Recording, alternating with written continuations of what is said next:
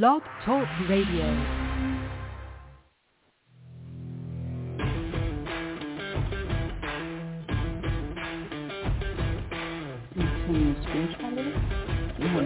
The following broadcast is brought to you by the iGolf Sports Network. Golf Talk Live is sponsored by the iGolf Sports Network and Golf Tips Magazine. Here's Andrew to tell you more about our sponsors. iGolf Sports is a live stream broadcast and media production company providing quality programming designed to attract the golfing enthusiast.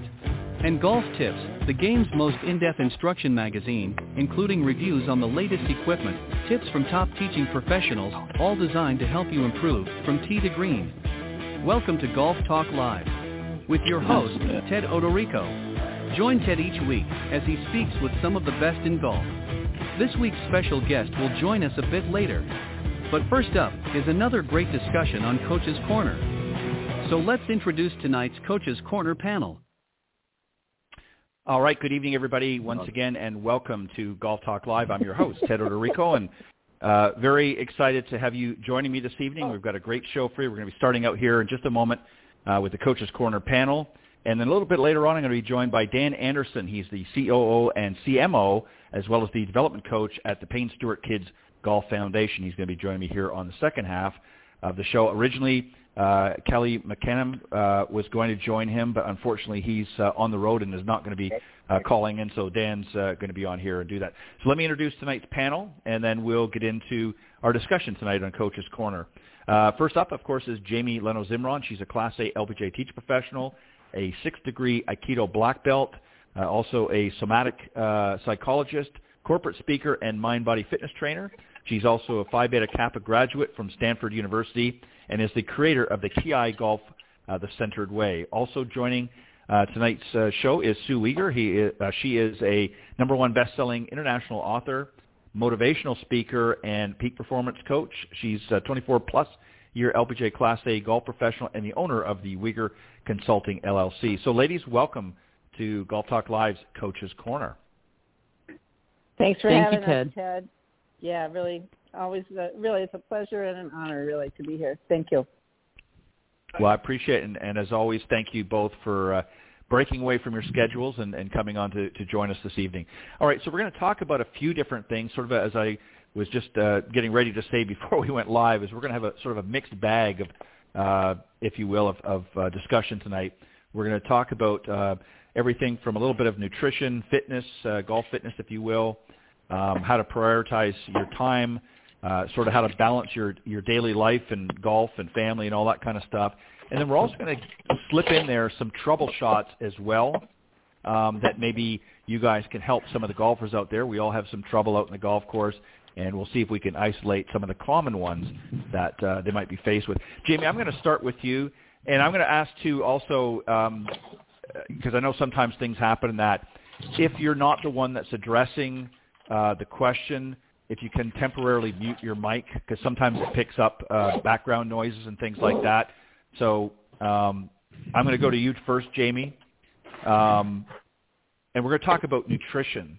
That's an area that I think a lot of golfers neglect.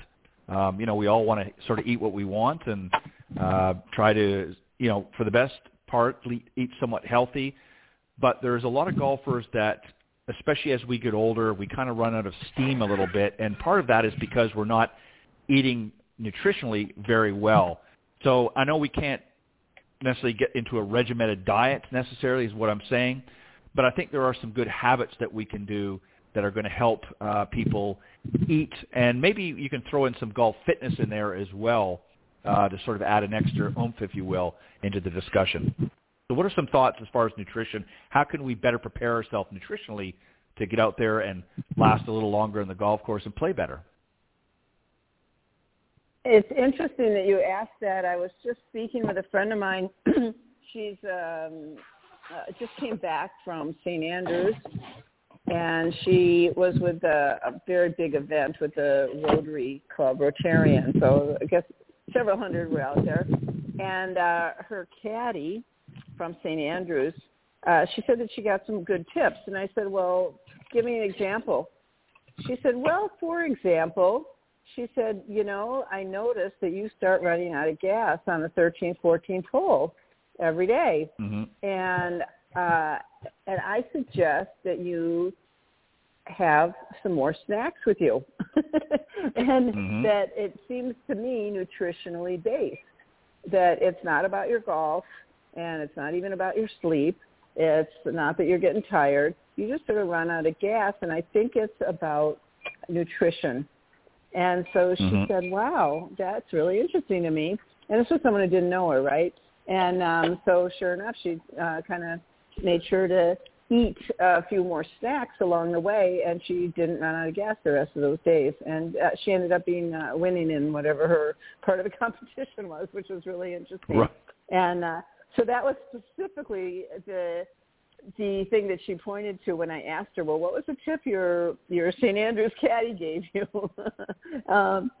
So I think that, it's what you said. It is very, very important to, I think, eat. If you're playing in the morning, be sure you do have a good breakfast, even if you're not a breakfast eater, which I'm not much of a breakfast eater myself.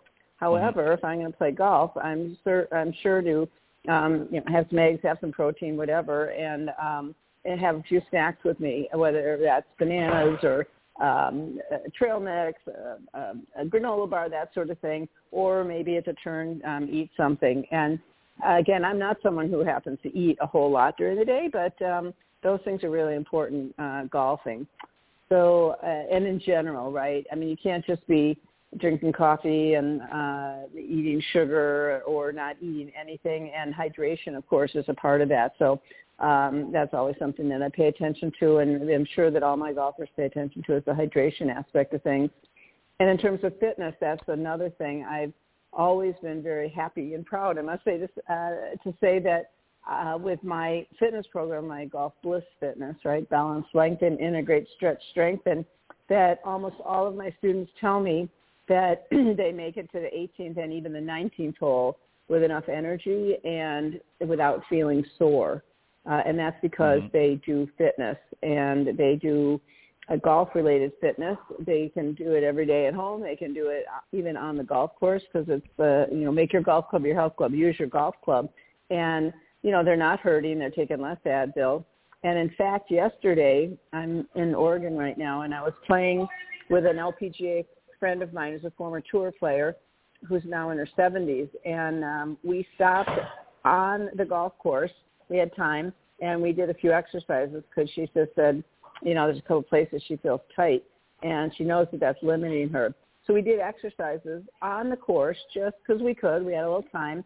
She started swinging easier, hitting the ball better. And at lunch, she said, oh, my God, I thank you so much, because I'm not hurting. Usually I sit here at lunch, and I'm hurting, and I'm going to go home and have to take a hot whatever. And so the fitness aspect is so important, and that is involved with performance and peak optimal performance. If you're hurting, if your blood sugar's low, those things really can impact your performance and your staying power through 18 holes. Yeah, and those are some great points. I'm going to just quickly go back to nutrition for a second. You're right. A lot of people don't necessarily have don't always eat breakfast, which obviously, we need to slap ourselves on the hand for that, because we do. That is really the most important meal of the day, is to get a good start. But if you're not going to, and particularly if you're going to be heading out to the golf course, I agree. You need to have something, whether it's maybe a granola bar or some trail mix or something, or even a banana in a muffin, a healthy muffin, obviously, something just to give you a little bit of energy. You don't want to get hopped up on sugar. And if you are somebody that just has to have your morning coffee, that's okay. I would recommend decaf, which is what I've started doing over the years, because I like to have that nice warm cup of coffee in the morning, but I switched to decaf, and I don't get that hopped up feeling, and I don't use sugar or anything, so I'm pretty safe there. But it's important to do that, because people don't realize, even though golf is not an endurance sport, we're not running a 100-yard dash, it is endurance in another way, and that is, you've got to, assuming you're walking 18 holes, and this time of year, depending on where you're playing, can get pretty steamy. So if you don't have anything there, and as you also pointed out, Jamie, is dehydration. you got to make sure you stay hydrated. That's a number one killer, I think, for a lot of people out in the golf course. Most of them, I think, have the food down all right. They're eating something in the morning, maybe taking some snacks throughout the round so they can keep it going. But it's also important to be hydrated. And if you're starting to get real thirsty somewhere out in the golf course, you're already dehydrated. So drink some water. Certainly there's a lot of drinks out there that you can get to help you hydrated. I don't necessarily recommend, and I'm not trying to slam anybody, Gatorade's not probably the best because it's hopped up with a lot of sugar, but there are a lot of sports drinks out there that are better for you. You have to do a little research, of course, and maybe talk to a fitness expert about that. So those are some things to do. And then also the golf fitness, at the very least, you need to stretch properly before you get out on any golf course, even when you're going to the driving range. You need to make sure you're at least stretching and swinging that golf club, getting used to the feel of the weight of the club and the club head. Some people might even throw an extra club in there and swing two of them to have a little bit of weight. You need to do that because you've got to stretch those muscles out and warm them up and get ready for that round. Otherwise, you're going to be playing with tension the whole time. So some very interesting points. I just wanted to add a little bit more in there and just sort of reaffirm what you said. But great points. Sue, I want to come to you on this one here, and this goes more to the playing or preparation. And there's really two ways to do this that we're going to talk about. The first one is in a practice session. If you're just going out, maybe you're with your swing coach and you want to get into a full-blown practice session, that's going to be different than a warm-up before a round. So maybe you could touch on how do we prioritize our time on the range. One of the mistakes we see, and I'm going to point this out real quick and then I'm going to let you respond, even in a practice session, a lot of times we see people just raking and hitting balls, and they're hitting a lot of golf balls, but not really with any sort of purpose. And then we get others that get out there on warm-up and hit two or three balls, maybe make a couple of putts, and then they're off at the first tee. Give us just a generalization. If you want somebody coming out for a practice session, what is it that you want them to do on the range? How are we going to get them started and work through a lesson or prepare for a lesson? And then I want you to talk to them if they're coming to play a round of golf and they just need to warm up before they get out there, maybe some tips and things that they can do to get the most benefit, if you will, in a warm-up session before the round. Yeah, I think the first thing you have to do is, like you just said, warm up. And in regards to stretching, it's just golf is a full-body sport. There's no doubt about that. So I think the first thing that they have to do is stretch and then warm up and hitting some golf balls in regards to. And I tell all my clients, I'm like, what's your go-to club? What's your not the non-favorite club, if you may. And I just tell them, I'm like, okay, because as you all know, with like Vision 54, they talk about a pre-shot routine, and a lot of the times where a lot of people, they go to the driving range and right before they're gonna, they warm up, but they don't do any pre-shot routines. So they just, I'm just going to hit balls. I'm going to hit balls, and I'm going to hit balls. And I think before you leave the driving range and go off into the golf course, I think that they should work on a pre-shot routine. So what is their pre-shot routine? A lot of people don't have one.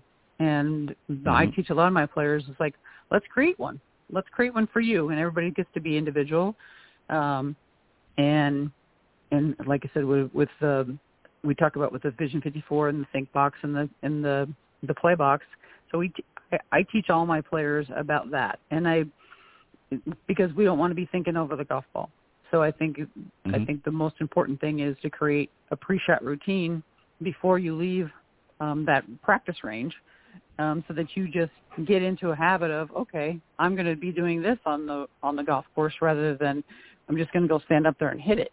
So as you know, a lot of research has been done with a lot of LPGA and PGA Tour players, is that from the time that they make a decision from what clubs they're going to hit, it's a 6 to 8 seconds, and they're supposed to hit the golf ball. But you'll see a lot of people that when they're standing over a golf ball, it's 10, 12, 15 seconds before they swing. And that's detrimental, as you know, it's very detrimental to a golf shot, because you can tell that they're thinking about it. Well, as we all know, you have two sides of your brain. You have the left side of your brain, you have the right side of your brain. And the right side of the brain is your creative side. and you want to be on the creative, playful side when you're over a golf ball, because that's what it is. It's called play for a reason. And I think there's just too many people that go to the practice range and like, I'm going to warm up, but what are they really doing in regards to warm up?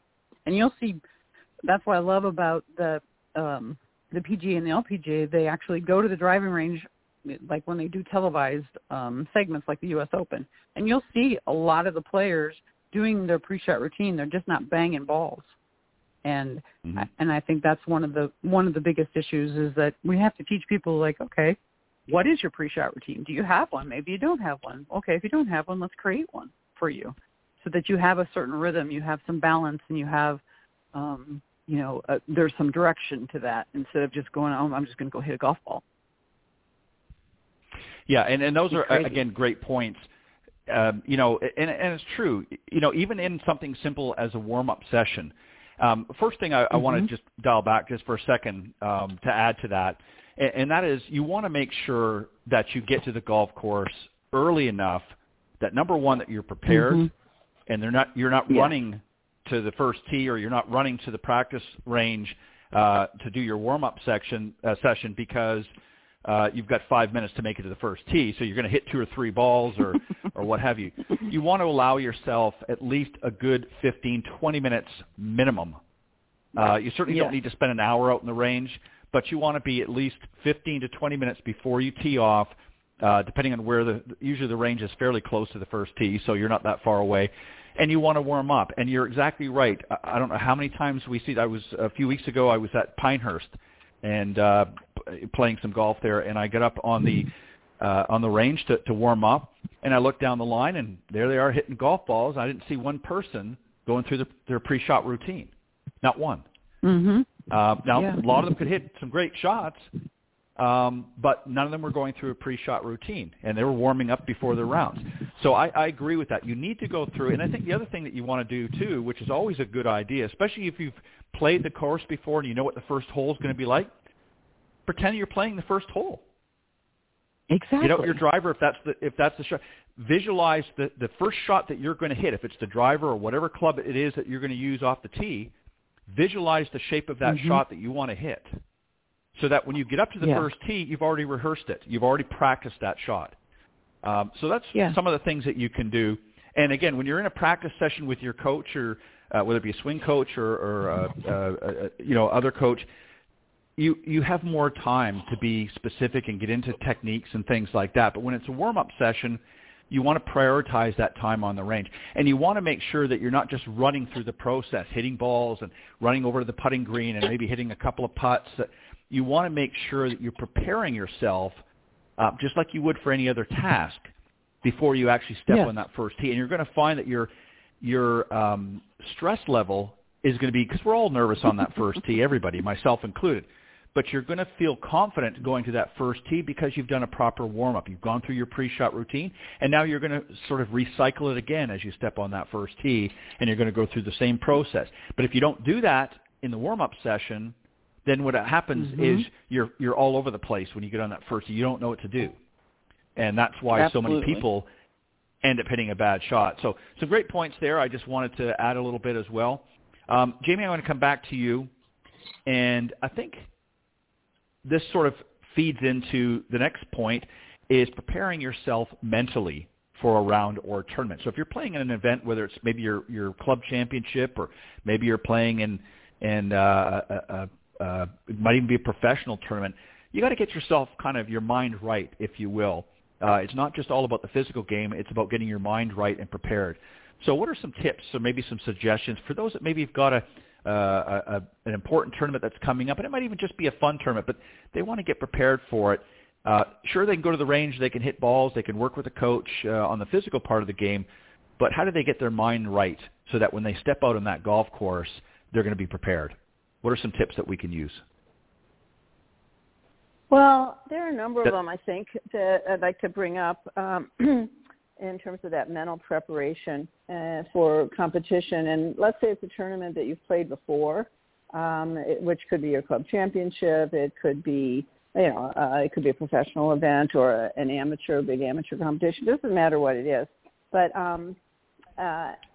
it's really interesting, I think, to check yourself mentally and see if there's some past experience at that tournament that's bothering you. What do I mean? Some way that you feel like maybe you blew it, or that that maybe you had a particular hole where you had trouble, and so you're worried and you're nervous about getting to that hole, or being in a particular situation and you didn't perform so well. You know what I'm talking about? Those things that kind of a bad memory that haunts you in a sense.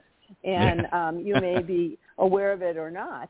And, if you're not aware of it and then you get to that hole, you get to that situation, it's like, and you sort of freak a little bit, or you really get nervous and you find that you can't swing so well. You can't really perform. That's a problem. Maybe you are aware of it and you've got to deal with it because you don't want to get to there and go, freak out. And I'll give you an example just from me, from my own experience. We played our LPGA national tournament at Pinehurst number 8 for a number of years, probably, 10, 12 years ago. And then we came back to number 8. And years and years ago, I was doing well. I'd shot 73 one day, and then the next day, and I got to this one hole, and there were a bunch of big weeds and tules, like swamp on the left, right? And you had to hit over it and to get to the fairway. And I, of course, here I am playing. I'm like going to be in the money. I'm doing well. And I somehow kind of yanked my drive into those tules, which was unusual, but that had happened, right? And that was like years ago. So then here I am. I'm playing a practice round because we've returned to Pinehurst number 8. And just in the practice round, we get to that tee, and I go, oh, my God, the first thing I remembered, right? I yanked my drive there, and I screwed up a really good tournament I was having. And I said to myself, I'm happy this came up in my practice round, and I've got to deal with this. And so I hope everybody's kind of getting the picture and can think for themselves of situations like that, or a particular hole, whatever. And there's something called releasing. It's actually a method to let go. And there are different ways. I teach the specifics of how to let go. You picture the situation, et cetera, but you need to feel what happens in your body with the fear or the negativity, and notice the self-talk that comes up there. And really let it come up so that you know what it is. Don't suppress it. In fact, we call it unsuppress it, unbury it, so you know what you're dealing with. And as you let all that up, and I actually pulled over and I let people play through. I think I let 2 or 3 groups go through, and I sat there on the side on that tee, and I released until I let go of the old past situation. And then I could step up there and just hit a drive without thinking, oh, my God, I'm going to yank it left like I did 10 years ago. So I hope that's kind of a graphic picture, and I can't tell you how many people I've worked with and competitive players at any level who have those things going on.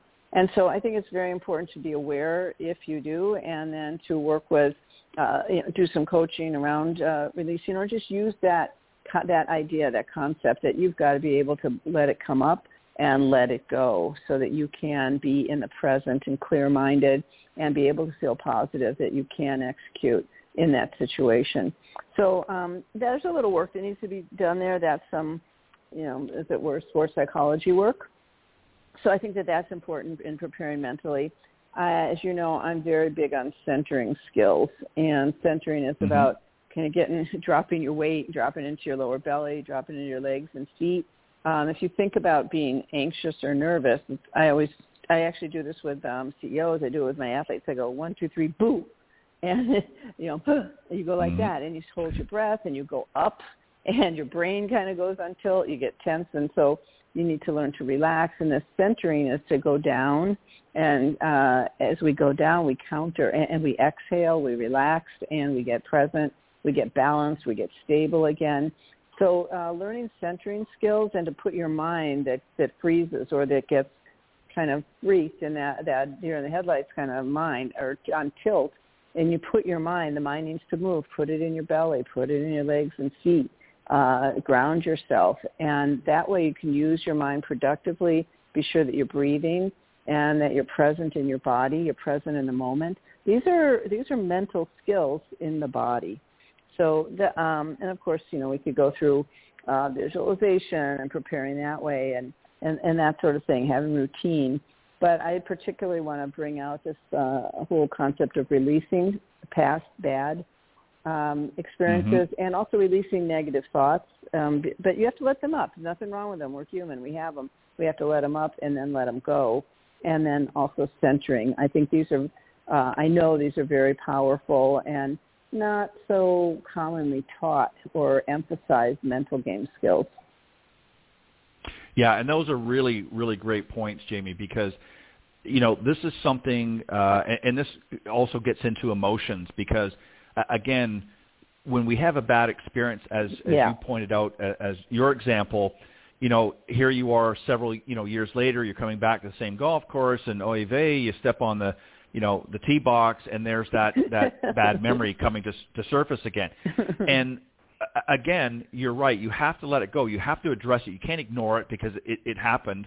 But you also have to be careful you don't dwell on it either. You need to address it. You need to, you know, do the various things to move past it. But that becomes an emotional attachment as well. If you don't deal with it, then it becomes a bad memory, and emotionally anxiety creeps in. And it's amazing how, you know, for instance, you know, there's some players that have problems with their putting. They get, you know, if they're on fast greens, let's say, they're maybe a little more confident because they prepared for it, but then they get on a course that maybe the greens are a little bit slower.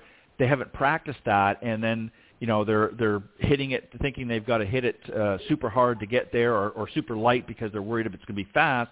So they're doing the opposite, and they're just getting out of sync. So I think it's very, very important to center yourself, as you suggest.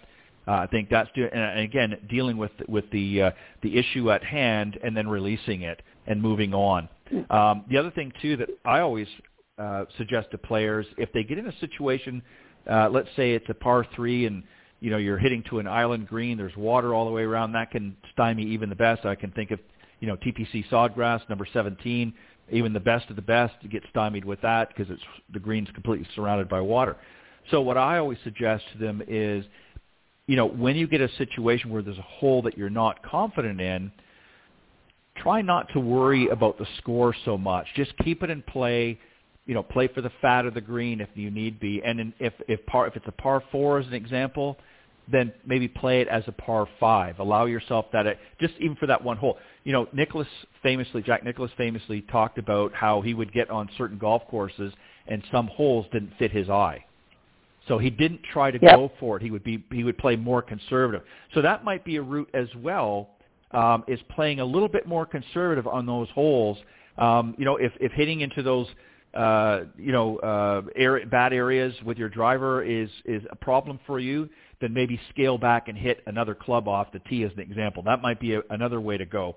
So there's a lot of things to do, but you're exactly right. You have to deal with it, and you have to let it go, and you've got to make sure that you center yourself at all times because it's very, very easy to allow yourself to get out of sync. So some great points there as well. And Sue, I'm going to come back to you as we move along here. And this one here kind of falls into what we've just been talking about. We all get disappointed. We all play some bad holes, some bad shots, and even have a bad tournament. And one of two things can happen. We can either learn from it and use some of the similar skills as to what Jamie just pointed out to overcome some of those fears and anxieties and move on and learn from it, or we can really let it seep in and get into our psyche, and it can haunt us for, you know, every year when that tournament comes up.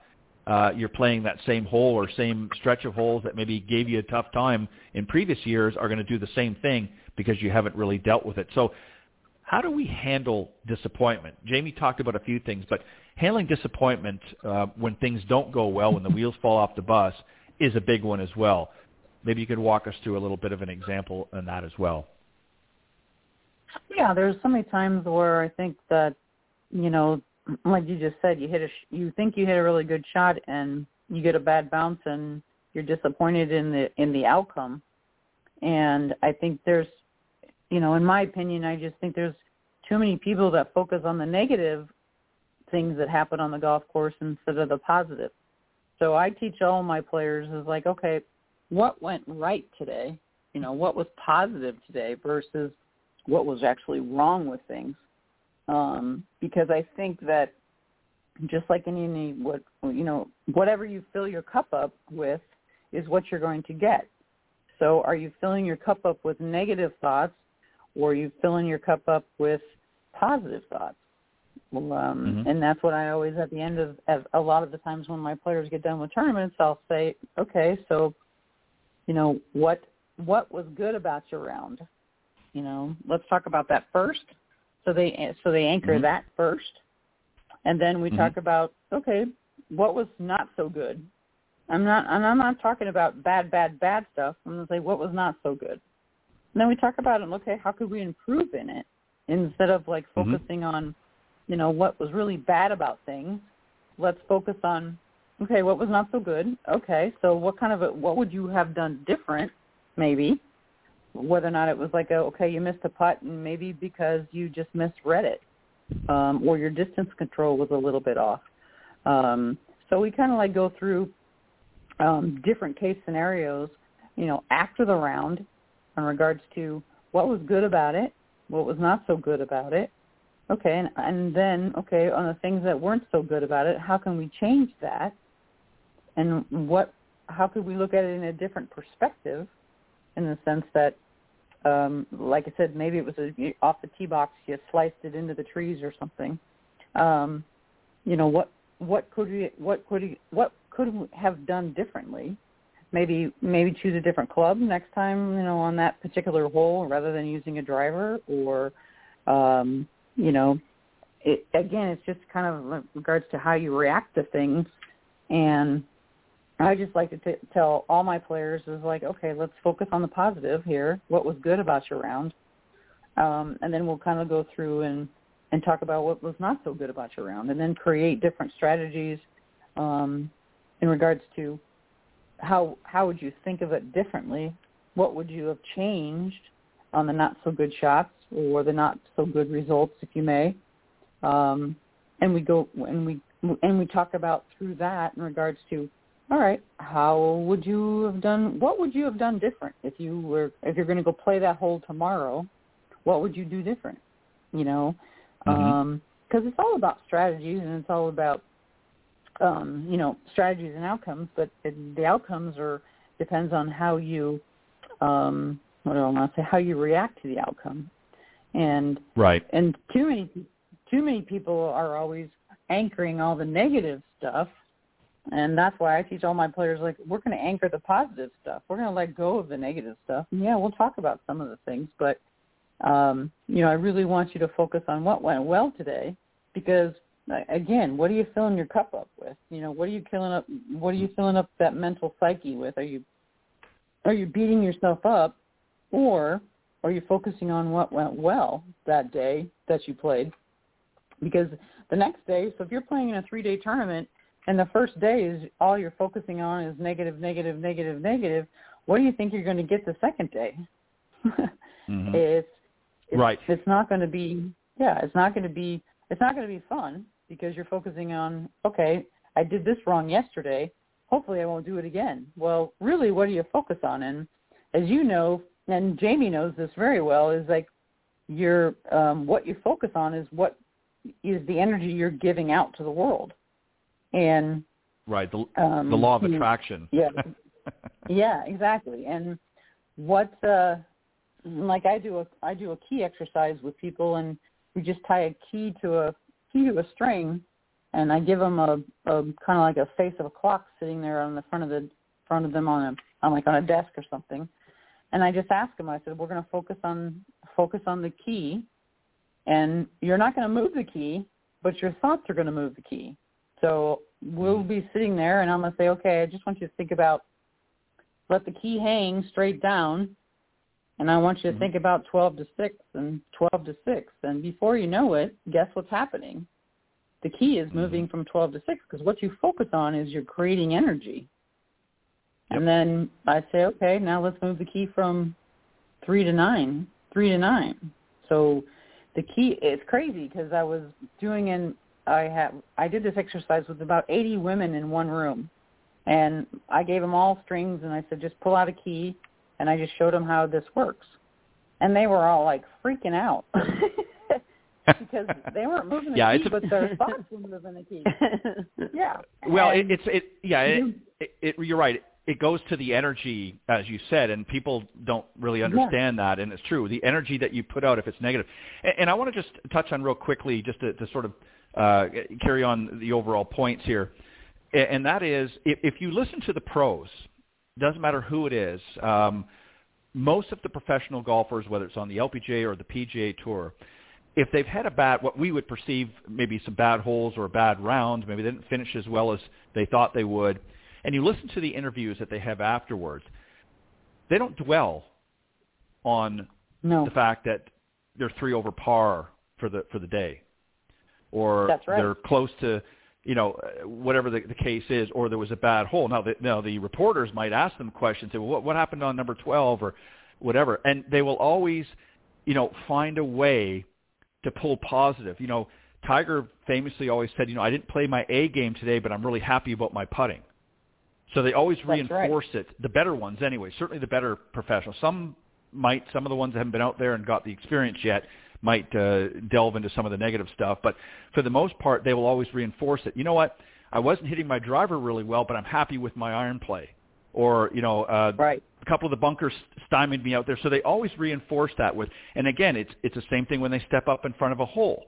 They know the trouble is there. They're not stupid. They know there's maybe some fairway bunkers, or maybe there's an out of bounds to the left or to the right, or the trees or what have you.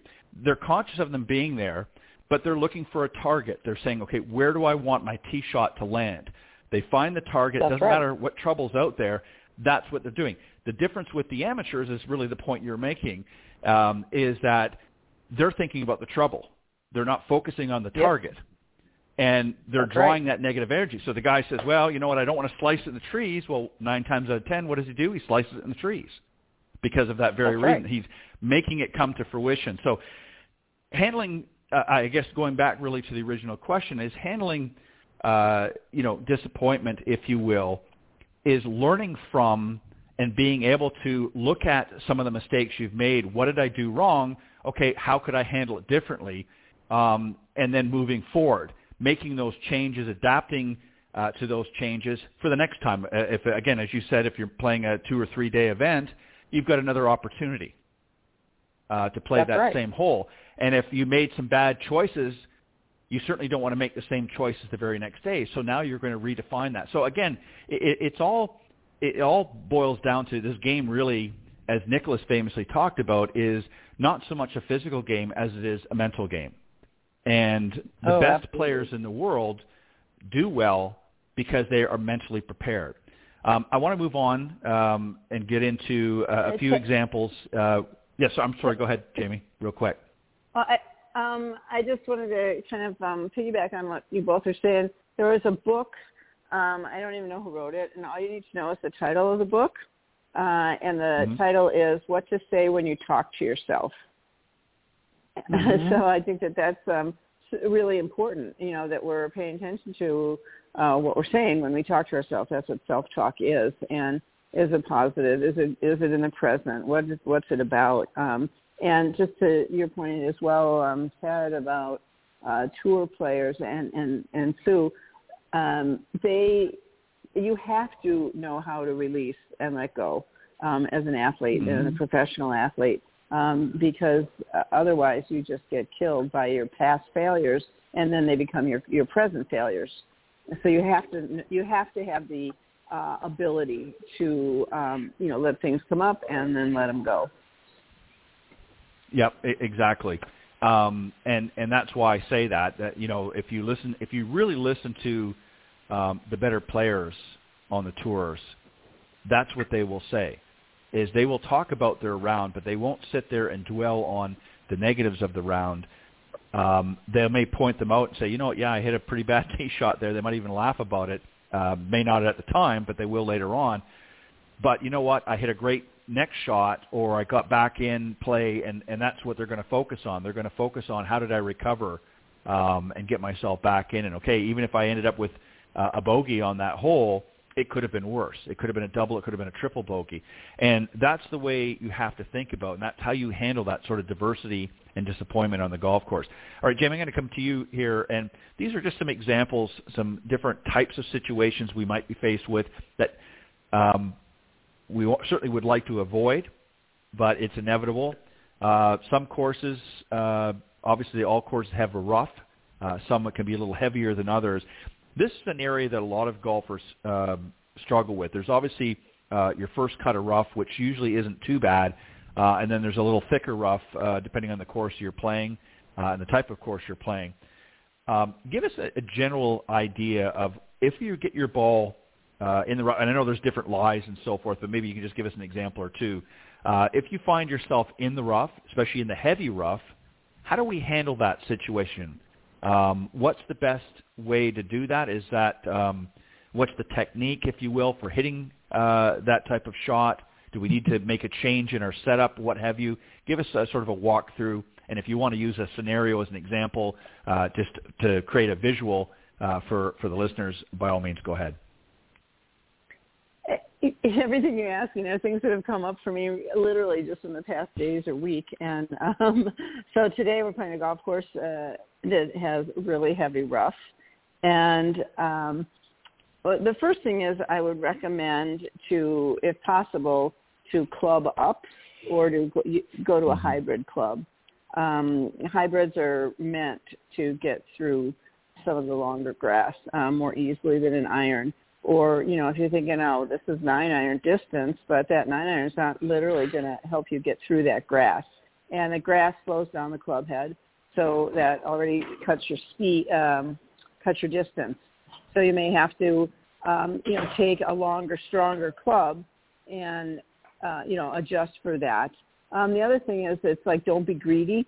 So what happened today, it was interesting. I had just been talking with this person I was playing with about disaster holes.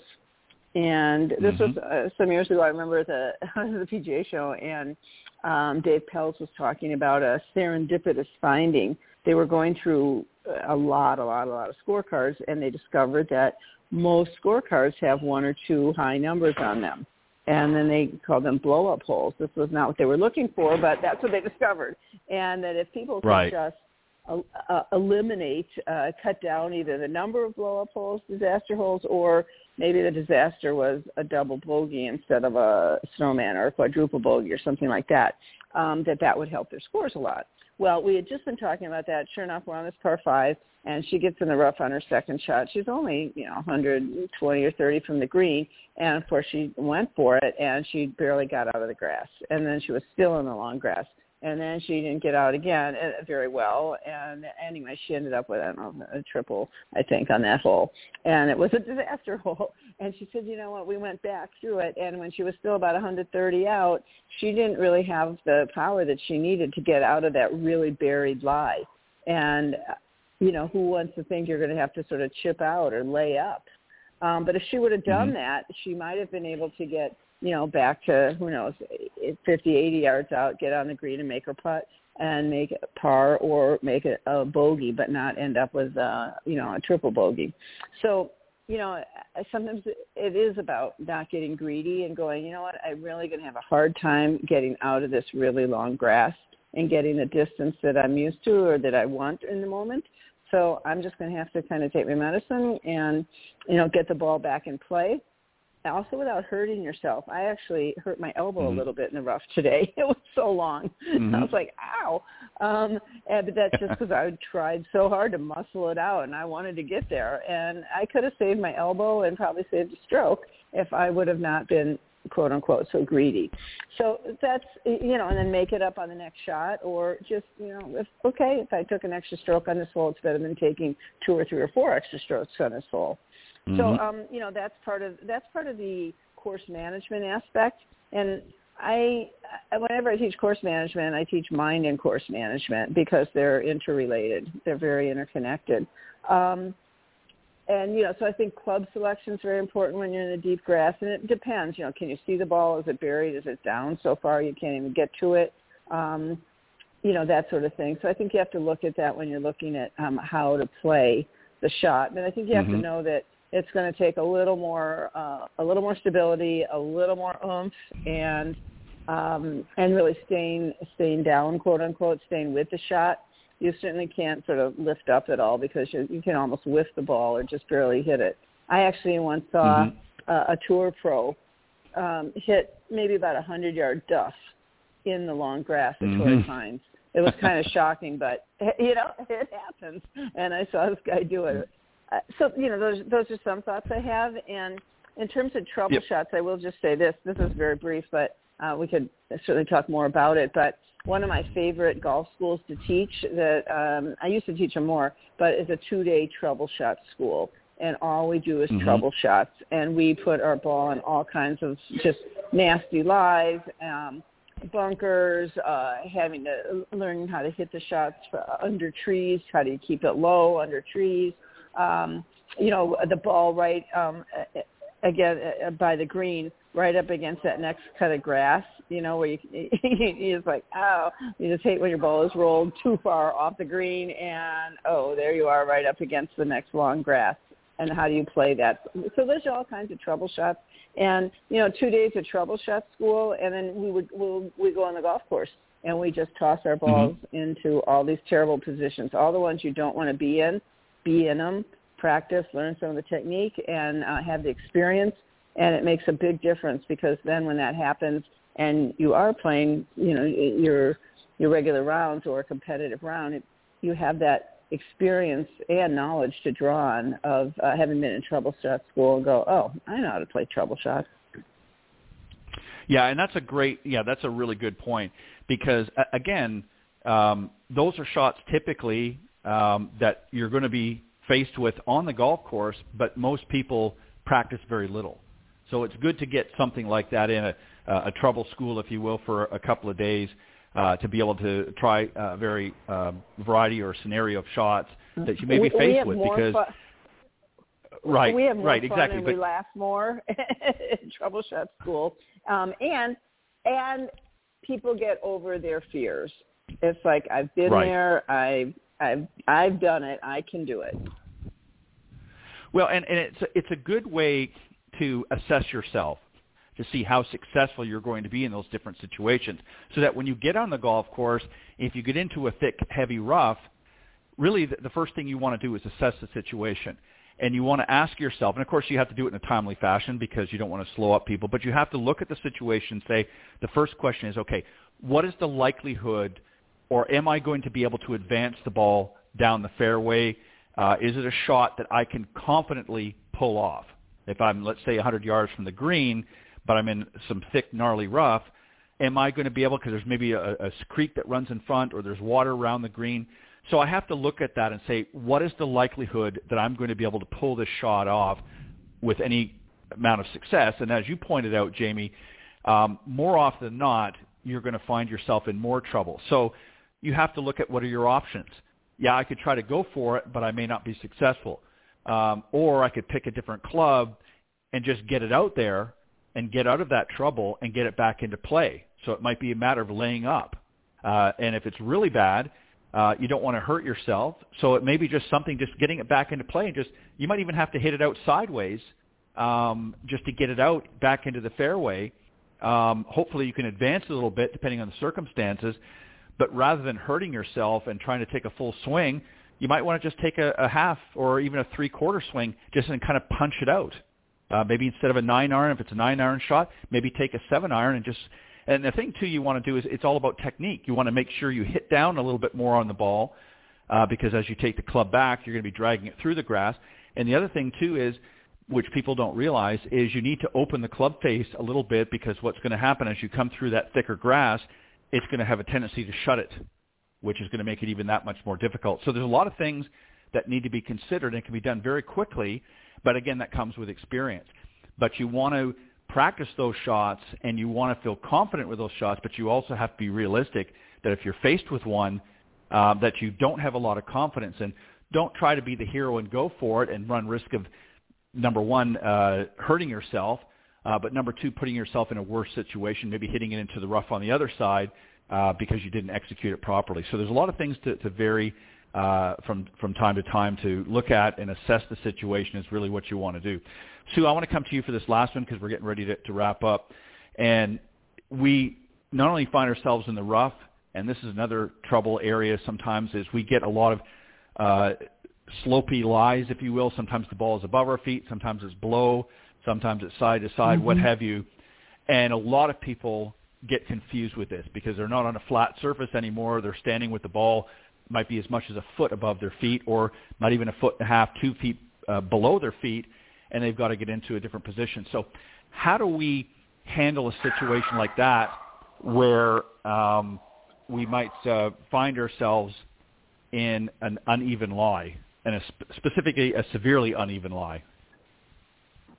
Yeah, I think that's like Jamie just said, you have to go practice those because in the law of physics, meaning ball flight, if you have 4 different type of lies, meaning, okay, you've got a ball above your feet, a ball below your feet, a side hill lie, a downhill lie, those are 4 all different ones. And what happens is you have to educate players in regards to what's going to happen to this ball flight when it takes off. Because most people aren't thinking about it. So like when the ball's above your feet, the club face is actually looking left. So you can't aim straight at the hole when the ball's above your feet. When the ball's below your feet, the face is actually going to open up, have a tendency to open up when the ball's below your feet. And then, for example, when the ball's going on basically in an uphill lie, you're adding loft to the club.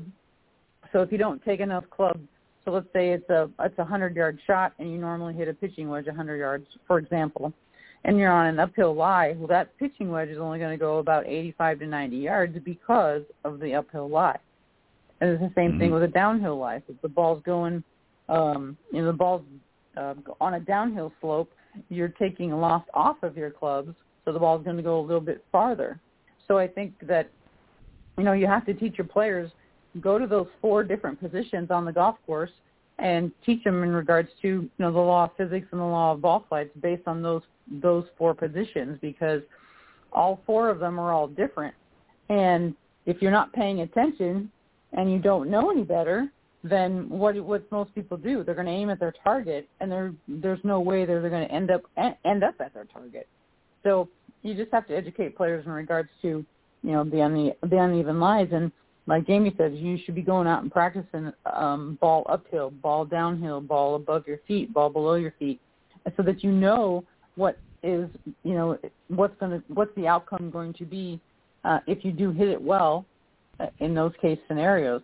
And so I think a lot of people just don't even think about, well, okay, the ball's below my feet, so what? All right, I'm just going to hit it. Well, not a good decision. You want to plan a little bit differently there. Just like an uphill lie or a downhill lie. As you're watching with the men's U.S. Open this week, there's a ton of uneven lies when those golf balls are hitting the fairways and hitting closer to the greens and such. And they all know, okay, they go through, again, this is a part of the pre-shot routine, understand what the lie is telling you, and then set up a plan from there. Don't just walk up and say, oh, it's an uphill lie, okay, so what? I'm just going to hit it. Not good strategy, not good pre-shot routine either, because you're not planning for success. So, like I said, you just have to teach your players those 4 different lie angles in relationship to the club face, and just teach people understanding that, okay, if my ball's on an uphill lie, I need to take a little bit extra club. If the ball's on a downhill lie, I need to take a little bit less than a club. And then if I'm on the balls above my feet, that ball's going to go left, so I need to aim a little bit more right. And then if the ball's below my feet, I got to aim a little bit more left. And it's just educating them. And like Jamie said, it's about practicing the not-so-fun shots. Yeah, you have to do that. And you're well said. You have to understand how the ball is going to react. And if you never practice, and again, most driving ranges don't have this ability. They usually have pretty flat tee areas for the most part. Some better courses have different levels. And a lot of times, depending on where they've placed the positions, I'll find a spot down at the end of the range where there isn't anybody around, and I'll actually put my a few balls on the downslope of that teeing area, or what have you. Or even if I'm go to the very end, I might have the ball where it's actually below my feet. Just because you need to practice that. If you're not, and again, if you're in a practice session with your coach or your swing, your swing coach, if you will, then that's something you want to make sure that he or she is getting you practicing or rehearsing on a regular basis, because those are the shots you're going to be faced with most, is uneven lies or thick rough or what have you, because most amateurs are not always going to find themselves in a nice flat spot in the fairway. In fact, it's very unlikely that that's going to happen with any sort of regularity until you become a more proficient player, where you can, again, pick your targets a little bit to know where those areas are on the golf course that you want to land the golf ball to give yourself that better a chance. But more often than not, you're going to hit it and find yourself on a down slope or side slope or what have you, or up slope, and you need to know how to address those situations, and you pointed that out quite well.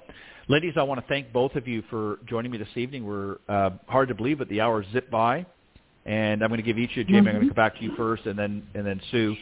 Just let the folks know if they want to reach out or get in touch with you, the best way they can do that. Jamie and then Sue.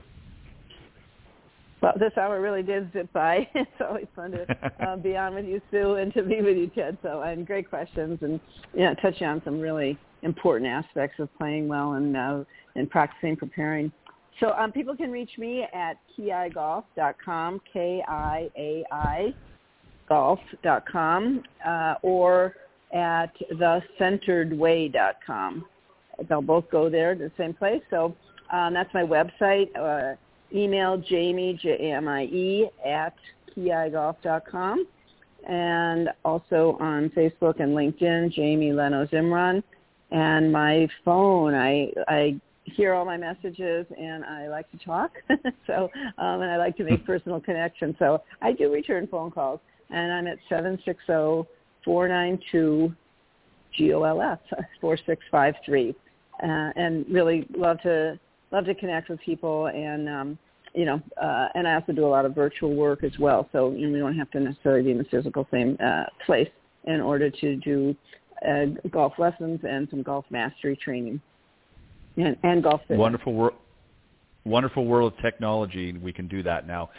Sue, how about you? What's the best way for the folks that are listening if they want to reach out and connect with you and maybe get some help on their game? Yeah, I'm at SueEagerGolf.com, and you can find my #1 international best-selling book called Golf: The Last 6 Inches. It is on Amazon. And my phone number is area code 480-392-6563. Or you can reach me at SWIEGER@PayneGolfClub.com. Enjoyed it, and thank you so much, Ted. Well, I appreciate it, ladies. Again, thank you very much for always giving of your time. And don't forget, for those tuning into the show, reach out to them, and they're there to help you with your game and make it more fun and enjoyable. But thanks to both of you for joining me this evening on the Coach's Corner panel, and I will see you next time here on Golf Talk Live. Have a great weekend, ladies. Awesome. Thank you. Okay. Bye-bye. All right. That was Jamie Leno Zimron and Sue Eager joining me on the Coach's Corner panel. And always interesting discussion on the panel. We always like to try to have some interesting points of view. And even though we don't have visual cues here, I think we try to explain things enough that people can understand. And again, you can always reach out to them, and they'll be more than happy to explain some of the things that we talked about tonight, or maybe even on a different show. So please feel free to do that. All right. It's Father's Day coming up this week, and of course the men's U.S. Open is playing, and everybody, all the dads, of course, are going to be watching. Some might even get out and play a little bit themselves. But a great way to keep up with the game and get some great tips is, of course, from Golf Tips Magazine. So here's a quick advertisement, and we'll be back with tonight's special guest. The following ad is sponsored by Golf Tips Magazine. Are you tired of being short off the tee? And what about those 3 putts? Forget about it. It's time you got serious about your game. Golf Tips, the most in-depth magazine in the industry. For over 30 years, Golf Tips has delivered expert content such as the latest golf instruction from America's top pros, simple to follow practice and game improvement drills, fitness and mental game tips, equipment, training aids, accessory and apparel reviews, golf destinations and travel tips for every budget, and so much more. Don't miss a single issue. Go to golftipsmag.com and subscribe today. All right, and in lieu of Father's Day weekend, we're offering a special, or continuing to offer a special option for those that want to subscribe to Golf Tips Magazine. If you go to golftipsmag.com and activate a print subscription and enter in the promo code GolfTips21, you will save just over 30% off the regular subscription price. You'll get it for $9.99. So if you go to golftipsmag.com, select print subscription, enter promo code GolfTips21, you will get, as I said, just over 30% off the subscription price. It's a great gift for Dad and great option to give him something to help his game. A lot of great tips in there, as well as some great product reviews and some interesting articles, I think, that are designed to help your game in all areas, the mind game and obviously the physical game as well. But a lot of great things there. So go to golftipsmag.com. Again, enter promo code GolfTips21 and get a good savings for Dad this Father's Day. All right, I'm very excited to have join me again this evening on Golf Talk Live, Dan Anderson. He's the COO and CMO, plus the development coach at the Payne Stewart Kids Golf Foundation. Here's a little bit about the Payne Stewart and obviously the foundation as well before I bring him on. Payne Stewart, of course, was a PGA Tour icon who became one of the game's most beloved and recognized players, winning several tournaments, including 3 major championships. He was known as an entertainer, a jokester, and a golf fashion icon. Those closest to him knew him as a family man who was a devoted husband and father who was a lot of fun, and both on and off the golf course. Payne had a deep and growing faith that transformed him into the man he had become before his tragic death in 1999. And through the Payne Stewart Kids Golf Foundation and Golf Experiences, they pressed into Payne's legacy and the importance he placed in his deepening faith, his love of family, and the fun he had with the game of golf. Their mission, of course, is developing healthy kids for life through the fun of golf. And they focus on fun, games-based golf campuses for kids 4 to 9 years old. And we're going to find out a little bit more from our very special guest this evening, Dan Anderson. Good evening, Dan. Welcome back to Golf Talk Live. Hey, Ted. Thanks again for having me once again. I think we talked last time on Father's Day a year ago. I think you did, yes. I think it was just about a year ago, so we were awfully close if it wasn't. But I appreciate you coming back on and having a discussion with me now. So let's go back just a little bit, if you wouldn't mind. How did this sort of come about? How did the Payne Stewart Kids Foundation get started? When did it get started? And just kind of give us just again a little bit more in depth, if you will, about the actual mission of the foundation. Yeah, well, this whole thing really started 20 years ago with Wally Armstrong and his development of the snag golf equipment, kind of the oversized clubs and balls and targets for kids. And so it was through that, and actually the founder of our company, Kelly McCammon, who unfortunately couldn't be with us tonight in this conversation, you know, he worked with Wally in snag and bringing in this equipment into the golf industry, so, you know, targeting the clubs for country clubs and other organizations still targeted on the golf course. And Kelly's always had the vision of taking the golf equipment and actually bringing it into local neighborhoods. And it's something that, you know, the vision was always, how do we get more kids involved in golf rather than those kids that are naturally going to be found on a golf course? So the whole vision on this really has been focusing in on getting kids to play away from a golf course with equipment that can be played on any field or inside a gymnasium.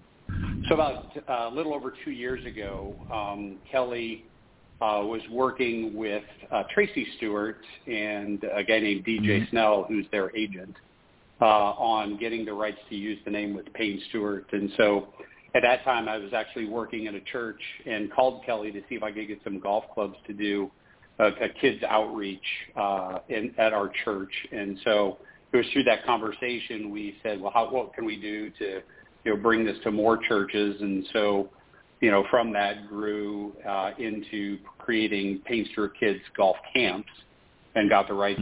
Tracy blessed us with being able to use Payne's name, but part of the condition on that also is that we are faith-based in what we do, and we have fun with kids. And so it was actually just over a year ago or actually was in September of 2020 that Tracy asked us to start the Kids Golf Foundation so we could take in funds to support the 62% of kids that can't afford youth sports, let alone golf, to be able to support them in inner cities and doing programs with Boys and Girls Clubs. So we started the foundation at Tracy's request, and a year later we finally got approval, the 501c3, which was retroactive back to August of 2020 to be able to do that. So we've been, doing this for a couple of years and, really focusing in on getting the model correct. And, last year we had 20 camps going through churches, and we had 5 pilot locations at Boys and Girls Clubs. And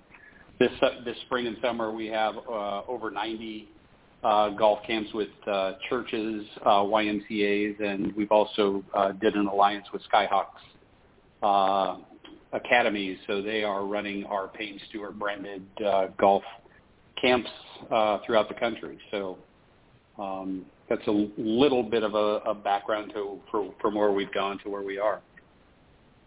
Yeah, and it's a lot of great organizations that the Payne Stewart Kids Golf Foundation has partnered with, in a sense. And what's unique is, and I just want to go back to something that you said a few moments ago, and that was really about bringing the kids to, not necessarily to the golf course. I mean, obviously that's something that we hope progresses at some point down the road, but just introducing to the game in many cases a different environment. It might be in a gymnasium. You've now got the equipment that allows you to do that. That's certainly works on the same premise as your traditional equipment. But for those that maybe are not familiar with some of the snag golf model, if you will, and equipment, it is a little bit different. Obviously, oversized clubs, and you're not using a traditional golf ball and that. So there's a lot of things that you're doing, and you're bringing a younger demographic and introducing. One of the problems that golf has had for many, many years is it obviously was able to attract kids through junior golf programs. I know we're going to talk about a little bit about that and sort of the connection there. But before that, sort of PGA Junior League and things like that, kids were not really the same as other traditional sports like soccer and football. Were not really introduced to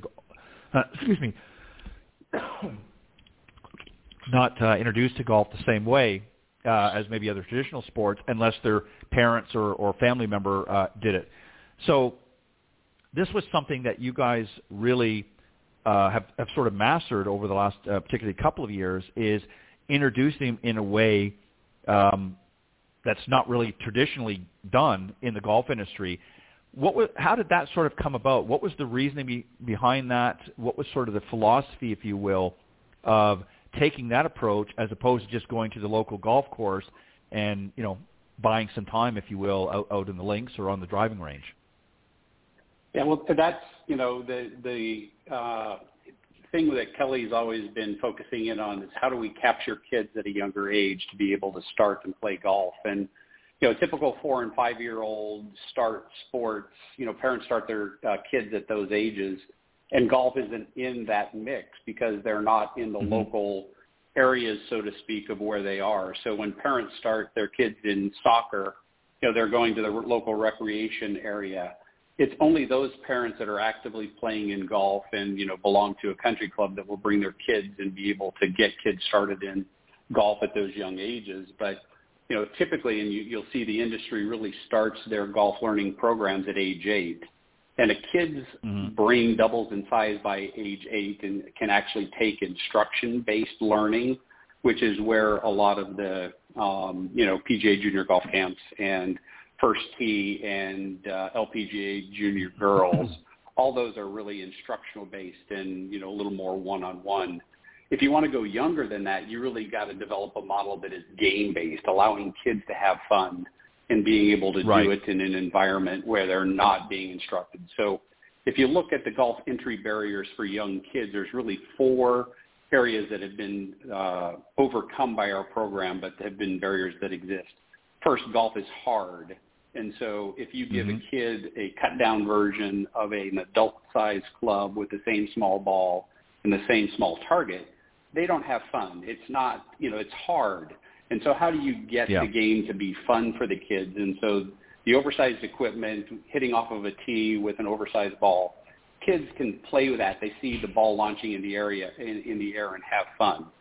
And so we've also developed games that kids play through this so that, it's not necessarily instruction. We're not so much on, you got to hold the club right. We instruct them on ways to do it, but the whole circular motion that Wally Armstrong kind of developed is, getting kids to have fun. Hey, all right, stick out your elephant arms, and getting kids to kind of see that, that's the shape of how you hold it. Okay, now swing your elephant arms and squat like a duck. Okay, stick out your tail feathers. And so the kids kind of get that. And all right, swing your elephant arms. And, the kids are having fun as they're learning, but, they get that concept of what it takes to, develop a circle golf swing. The second element is golf is expensive, and so we provide all the golf learning equipment for each of the camps. There's no cost, and that was the model of Snag as well as Short Golf, was to sell the equipment into pro shops or each of the golf courses so that they could then, do the training. We provide all the equipment through our foundation so that cost barrier is not there. If you go play soccer, kid goes play soccer, balls are supplied. For golf, you have to have your own equipment and show up. So we didn't want that barrier to be there. So it allows kids at younger ages just to step in and not have to bring their own golf clubs. The third element is golf is exclusive, so you don't have to be on a golf course. We want to be in recreational areas and run on the rails of what's already built in the community. So, recreational facilities, there's a lot of church programs that have sports camps in the summers. And so it's utilizing those groups to be able to run our programs. So we train each of these locations of what it takes to run a Payne Stewart kids golf camp through our learning. So we have a camp program that teaches kids 3 hours a day for 5 days, basic stations of putting, chipping, pitching, full swing. But then we also take a break and teach them life virtues. So the importance of what Payne was all about also was, his faith element was important to him. So we also teach kids life virtues of love, joy, peace, patience, kindness, goodness, faithfulness, gentleness, and self-control. So kids are learning and we're telling them stories about all that stuff. And those are also reinforced in all the balls, that it's a love ball, it's a joy ball. So they're all just fun. And so, and then the last piece of that was the missing recreational level. So, golf's ADM model, which, if you look at that Olympic development model, it points out the shortcomings that exist within the golf industry. And everything that is in there as the shortcoming we have overcome with how we're developing and doing these programs. So, yeah, and just to go back for a second, at this age level, really with any sport or game, it's very difficult to keep at that, again, that sort of the 4 to 6 age level, and even up to the age of 8 and 9, to keep them engaged if it's too difficult or daunting. And golf, certainly, as you pointed out, and certainly as I know as a golf professional, is tough. And if you try to expose, the fundamentals of golf and, all the rules and regulations to a 4-year-old, they're not going to stick around. They're not going to have fun. And you really hit on that. It's really about having fun and keeping them engaged. And then when it's appropriate, and obviously each child is going to be different, you can kind of work towards, developing that skill set if that's what they choose. But if they're not introduced to the game at all until much later, it's harder to do that because they're already moving on to other sports. And I really like the fact that you guys have piggybacked onto really you're going where the kids are learning other sports, which I really like that because you're meeting them where they are already. Yep. And you're now introducing them. I'm going to tell you a real quick story, and just to sort of prove this point. A very good friend of mine, Byron Casper, who of course is son of legendary Billy Casper, lives out in the California area, and he was telling me that a few years ago he went to, I think it was a middle school, and did a discussion in front of about 200 kids, and asked them how many played golf, and he was really shocked at how few raised their hand. And most of them, when he got into further discussions, the reasons is unless they had a golfer in their family, and I don't mean a pro, but I mean a family member that played golf, they were never introduced to it because it's not in the school systems other than until you get into high school or college golf. So at a junior level, they're not introduced to it unless somebody specifically takes them and gets them into a junior program. So the industry has needed to find a way, and this is a great way to do that, is to say, okay, kids are already active in other sports, whether it be soccer, whether it be t-ball, as you point out. Let's go where they are and say, here's something else that you can do as well. Let them have fun, let them engage and play some games, as you said, and then naturally it will eventually, if they enjoy it, it will manifest into a more traditional form of the game. And that's when they can now get into, and that's what I want to talk about now, is your golf camps and clinics then become a feeder system for some of the other youth programs that are out there, that are currently out there in the golfing industry. Maybe you could touch on that a little bit. That's exactly it. And if you look at, there's a full deck that's out there on the golf ADM model, and just really kind of getting into, the golf industry pointing out that, to progress a kid all the way through, there's 7 different stages in golf development. What they call boys and girls from age 0 to 6 is active start. And then from 6 to 9 is fundamentals. And then learning to play. And that's really where most of the industry starts. So those first 2 early phases of active start and fundamentals is the space that we're in and creating. So that space is vacant that nobody is doing. I mean, if you can imagine that there is no T-ball out there in existence for baseball, that's kind of hard to believe, but that's exactly the way the industry has been for golf, is there's nobody in that entry space. And so for us stepping into that, we are that feeder system that can now, kids have experience swinging a golf club and a ball. They can then go into a PGA junior golf camp or a first tee and be able to use those, that what we're calling now the second phase, which people say is the first phase of kid development, but it really is the second, of using the cut down versions of adult-sized clubs and smaller balls and targets. So we're going to be a bigger feeder system, and we've already probably trained more minority kids and girls than has ever been done in the golf industry in the past 2 years that we've done. So with that, though, we are linking within the industry. So we are having conversations with First Tee. We have an alliance with PGA Junior Golf Camps, because that's the last thing we want to do is get kids excited, but then have them for no place to go. So we want to be that feeder system to all the existing industry golf programs that are out there, because they're doing a good job of what they're doing, but they're focused in on an age group that is, where kids can really take more instruction and then develop that. The learn to play, the phase 3, the play to improve is the next phase for the ADM model for golf, and then play to compete, play to win, and then play for life. So those 7 progressions is how that industry sees it, and we're the only ones currently in that early first 2 phases. Yeah, and it's important too. Something else I want to touch on a little bit too is you had mentioned one of the other parts of it was the cost factor.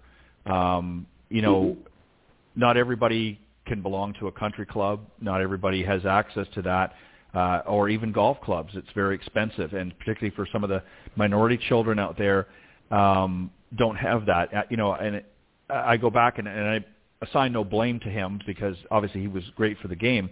But when Tiger Woods first came on the scene, a lot of people talked about the opportunity of exposing more, minority children and say, hey, if he can do it, I can do it. The problem was, is they really had no vessel. You certainly had programs like the First Tee and that, but again, they had to get over the hurdle of, well, I don't have equipment and I can't afford it.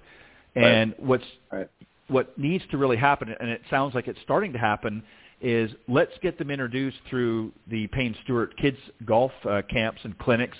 They don't have to worry about equipment. We've got everything here. Let's get them excited and jazzed up. But now as we get ready for them to transition to the next part, now we need to have these partners come in and say, okay, you know what, we're going to make it more affordable so that groups that typically may not have had access can now have access. And that's what really has needed to happen. And it sounds like that's what you guys are working towards and are affecting through your organization, is let's get them interested first in the game, and then let's come together and find ways, creative ways that we can develop the industry and such to keep it going. Because you're right, there's nothing worse. You get them all, hot and bothered about playing T-ball, but then they can't go to the next level because they either can't afford it or what have you. It's not there for them. Am I on course with what you're basically doing? Yep. And I think, from the development side of things, and part of the reason Tracy Stewart asked us to start up the foundation is that 62% of American families that can't afford it. And a lot of them are the minority kids that don't have the ability to do that. And so from the existing groups that are out there in the industry, who can we partner with that is going to solve that issue? If we were relied to then start up new locations and things, it would take us forever to do it. So we got to partner with groups that are already out there. And so we have an alliance with Boys and Girls Club of America. Right. So PGA had an alliance with them for a couple of years, but then backed out of it. And so we've picked it up, and there's a guy there named Kurt Douglas who works with them there, and he's from the PGA. And, we're working with him now that we've been in 5 locations, we're going to be introducing 50 new locations starting in September, 5 new locations a month. And so that's what we're in the process of raising money for and getting funded. But if we really want to introduce more minority kids and girls to the game of golf, they already have 4,700 locations that are out there that we can partner with and introduce that. So, it's a great way, and there's a lot of great athletes that have come out of Boys and Girls Clubs. And so, we're excited to be their partner in, exposing more kids at that age into the neighborhoods that they're already a part of. Yeah, and just to sort of throw some reality, into the discussion, based on what you're just talking about, as rich of a nation as the U.S. is, it's surprising to hear that over 62% of families in the U.S. cannot afford many youth sports. And so the Boys Club of America has really obviously stepped up over the years, and now with your partnership is helping to bridge that gap at as you mentioned, over 4,700 clubs across the country. And this also includes affiliated military youth centers around the world. So you're now really coming into an area and partnering with an organization that has an established network and bringing something new, if you will, for these youngsters to partake in, if you will. And I think it's a really a great thing, and I think it's something, I've talked about for many years. I've been in the industry for over 25 years, and, I love this game, love the sport, and love, hitting that white ball around the golf course. Yep. But one of the pet peeves I've always had is, not everybody has access, unlike many other sports. Right. And we've got to find a way to do that. And I really commend you and Kelly and the rest of the team, and Wally, who I've had on the show before as well, for really stepping up and having the foresight to recognize that if they truly want to grow this game and make it inclusive for everybody and anybody that wants to play this, we have to make it so that it's accessible, because that has been one of the drawbacks, and it has to be affordable. Because if you don't have those two components, then you limit it to an elite platform, if you will. And that, I know from talking to people personally, that has been one of the things that has steered them away, is the fact that it's not affordable and it's not accessible to everyone. And that's why they stick with some of the more traditional sports that we've talked about, and others as well. So I applaud you guys and your team for really stepping up, and obviously for the foundation in what you're doing, helping to raise funds.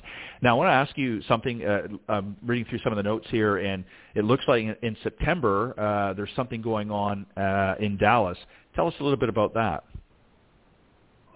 Yeah, we have an annual golf tournament that we started last year, and so this is our second annual, what we call Skin in the Game tournament. Mm-hmm. And so it's at the Dallas Cowboy Golf Club. Let me just pull up to just make sure I'm yes it is speaking with the so it's we're gonna have some great individuals, some great celebrities and everything that are going to be there. But we're teaming with a group called SkinView. So SkinView is a group that is early detection for skin cancer. So we're teaming up with them to run this event. And so, be it skin health or kids health, we're just asking people to come and join us for the day for some great networking, with some industry leaders in healthcare, professional sports, and many other industries. So it'll be a fun day. We'll have some, definitely some cowboy alumni that's out there, and the head of the NFL alumni is out of Dallas there too. So we'll be having some great people that's there. But so we're have 100 limit capacity for people to come and join us, but if you're in the area, we'd love to see you there at the Cowboy Golf Club on September 21st. Well, it sounds like a great opportunity for those that are able to attend, and I think it's, again, for a worthy cause. It's always interesting to me, and really, so many other industries, and particularly in professional sports, do a lot of things to help local communities, giving back to various charities and things like that. But really nobody, and this has been proven, does it to the extent that the something about the game of golf. I don't know what it is. I'm still trying to figure it out. But the golf industry as a whole, all components of it, not just the PGA of America and so on, really has done a great job over the decades of really building and helping foster growth in communities, not just in the game, but just in other areas as well, from health services and things, just with the money that's been raised through charities. What's interesting, and I want to touch back on this a little bit too, because you mentioned this, and I know this was important to Payne, because he talked about it quite often during his time, and that was faith. You mentioned that was very important to him, and probably now more so than ever, I think it's important for these young kids to really have an understanding, and some of the things that were important to him, he wanted to express, and this is why, of course, his wife gave her blessing. This is something that they wanted to make sure moving forward that it continued. And you guys are doing that. Maybe, again, can touch a little bit on that, what you're doing there. And then also we can sort of roll into the family, how we're making it that the families are taking part really together in this whole process. So maybe we can touch on the faith first, and then move into to how the family unit can also benefit from this. Yeah. So, Payne was a changed man over time. I mean, as Payne in his early years, just was a little bit, flamboyant and everything in what he did, and just had some, run-ins and everything with the media. Tracy was definitely one person that calmed him down, but it was also his kids, and it was in Orlando there where they ended up sending their kids to a Christian school. And they brought home some principles and that Payne, really began to understand, and I guess actually started to go to a Bible study with Oral Hershiser. And it was through a study with Oral Hershiser that he really began to develop and build his faith along with the rest of his family. So faith became a very important component. He became more composed. And, there's books that are out there that, kind of tell the story of the transition of Payne from who he was to what he became. And, Tracy has her own book that's out there that really details a lot of how he became a man of faith and how family was very important to him. So if you look at photos of him in the 1999 U.S. Open, or even the 91 U.S. Open, which, those two U.S. Opens that he won, he was there all with his family. And so, that was a very important component to him, but it was truly his faith that grounded him. And in the plane crash, when when it went down at the end of 1999 there, he had his WWJD bracelet that his son Aaron gave to him, that he was no longer ashamed to talk about his faith, but had it on public display. And so, that was a key component to him, and something that we as a group want to make sure that we're carrying on that legacy of Payne. So that's an important element to us. So it's the faith, the family, and the fun aspect. Our signatures on all of our emails is live inspired. I mean, Payne was a man that lived fully inspired, and so that's kind of what drives us to do what we do, so that we are inspired not only in doing what we're doing, but, that we're grounded in the faith that we have in carrying these things out.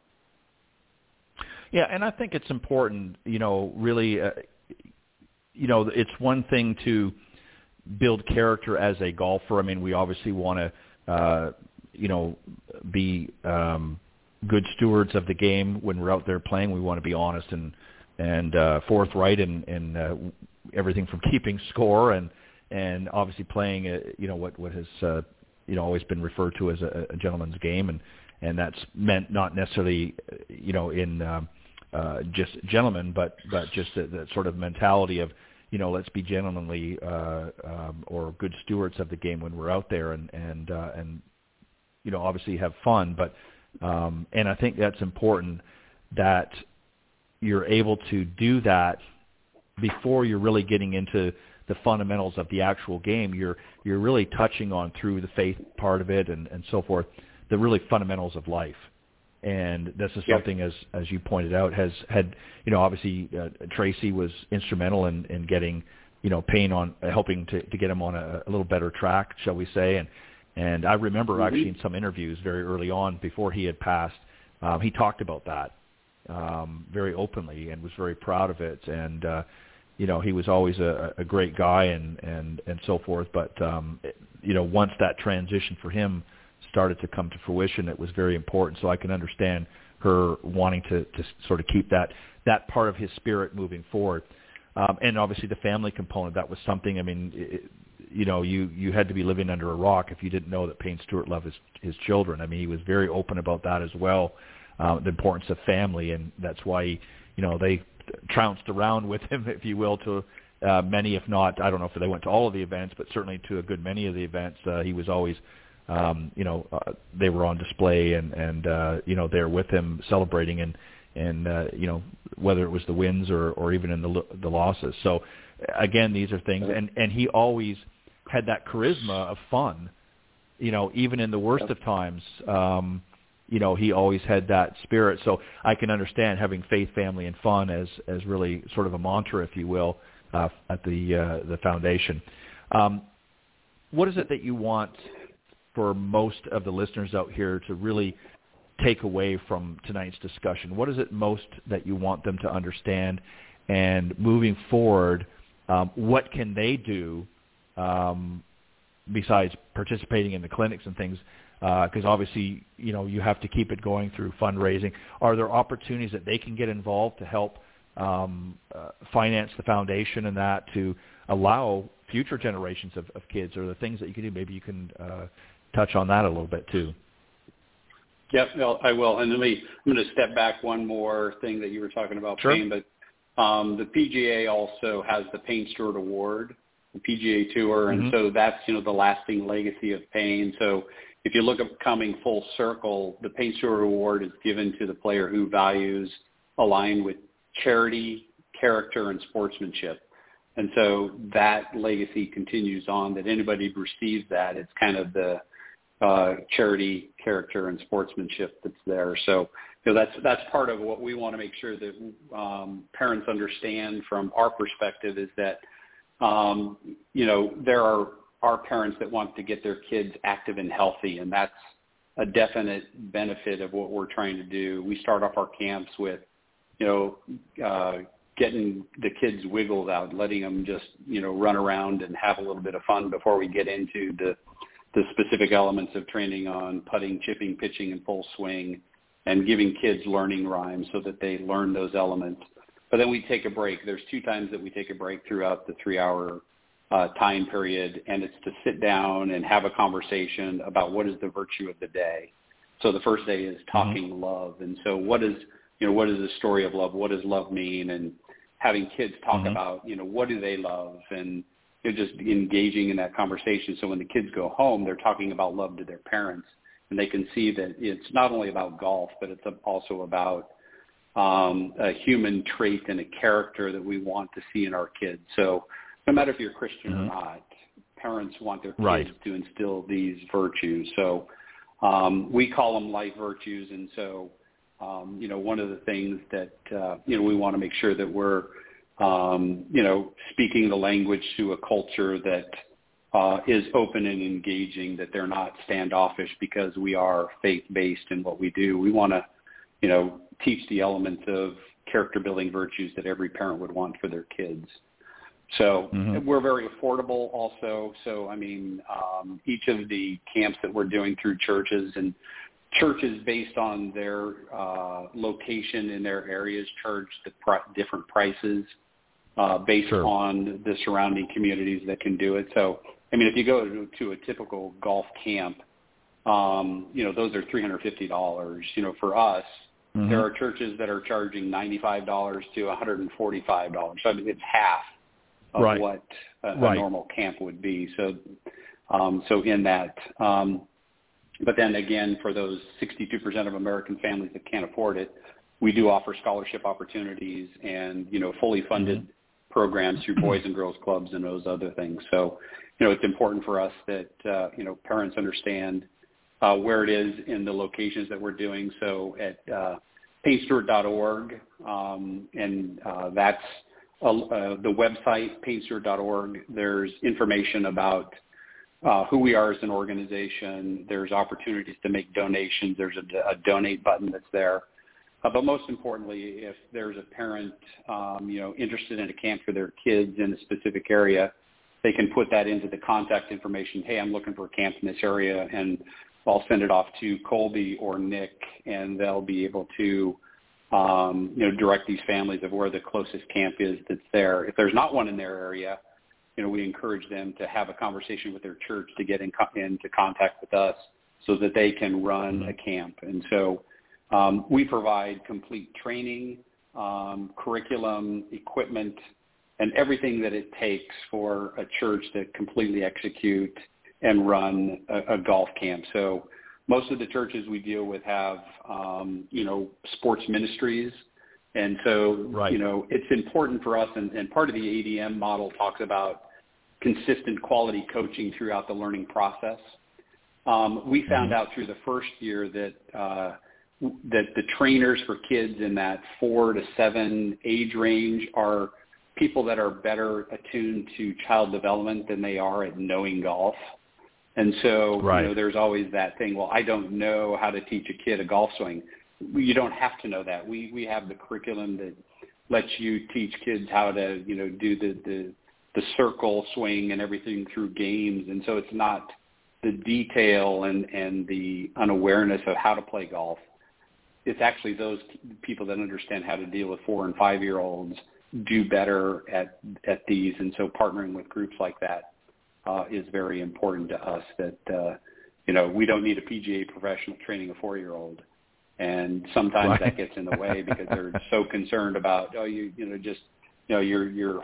hold is wrong, your stance is wrong, and just let's get over that. And and part of the other elements that we do is multi-sport. We have disc golf through frisbees, foot golf through soccer. Mm-hmm. So it's a multi-sport element that kids understand distance and direction. So that's an important element for us also, is that we're getting kids understanding what distance and direction is, that if you kick the ball too hard, it's going to go way past the net. You got to bring it all the way back. So you got to be controlled in that, which is also, controlling your leg is basically an extension of a golf club, so that you understand you don't have to swing it all the way back and get it all the way back because you're going to go way past the net. So it's just those little elements and getting kids to have fun. So that's the biggest thing I want, parents that are listening out there that have young kids, or grandparents that have young kids that, want to get them involved in golf, that, we've got programming for them that's out there in 90 different locations. Check out Skyhawks.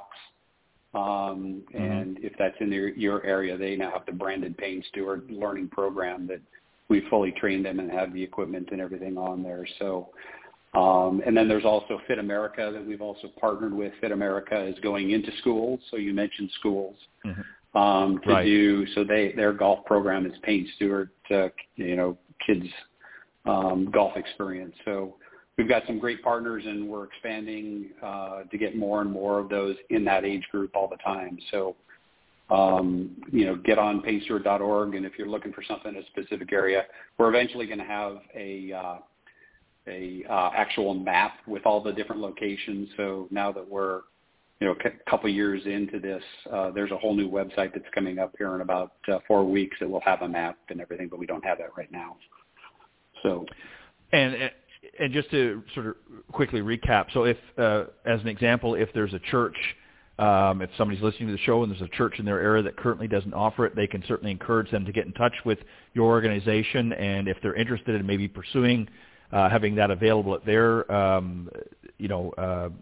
facility, what have you, you'll help them work through the process to get that lined up for some of their kids that attend their churches that will give them an opportunity. So they can get in touch. The same with any other organizations that maybe want to do that as well. Simply just direct them to the website, paynestewart.org, and get in touch with somebody at your organization, and you'll help them get through the process. Correct? Yep. So go to paynestewart.org, and on the contact page, put in your information, and we'll get it. And either Nick Anderson or Colby Morris will follow up with them and give them all the details that they need to know what it is to run a Payne Stewart golf experience. Well, I think that's fantastic. And, really, as I listen to you and look through some of the information, really the game of golf itself is really a vessel that you're using to really develop a healthy life, if you will, for children. And what better way to do it than through something that obviously Payne himself loved. It was a game and sport that he obviously made a career of, but he enjoyed a lot. And, golf teaches so many life lessons on its own, both on and off the golf course. As we can see this weekend with the U.S. Open, we'll watch some of the best players in the men's side of things. But really, you guys have found a very effective way of bringing golf in to a demographic, if you will, not just age, but demographic in with some of the minority groups and things like that maybe not have had an opportunity to experience that, and you're doing it in a way that's going to be affordable for them, which is something this industry has needed for a long time. So again, kudos to all of the members of the Payne Stewart Kids Golf Foundation. I think we can leave it. Thank you for that. Yeah, go ahead. Sorry. Yeah, no, I just saying. My pleasure. Thank you for that, and it's definitely one of those things that we want golf to look like the neighborhoods that the kids are in. So, right now, unfortunately, golf still has a demographic that's out of balance. And so, through what we're doing, we encourage others to kind of get involved in doing the same things, but get in your local communities and, find ways of getting kids engaged. And there's just a passion about golf. I mean, as you know, and everybody that's probably listening to this has some type of passion for golf. And so if you look back at, there's all great athletes end up playing golf. You look at, no matter if you're a basketball player or football player, when they're done with their career, they're playing golf. Yeah, and so golf is a lifetime sport. So, if you end up playing golf, why not start with it?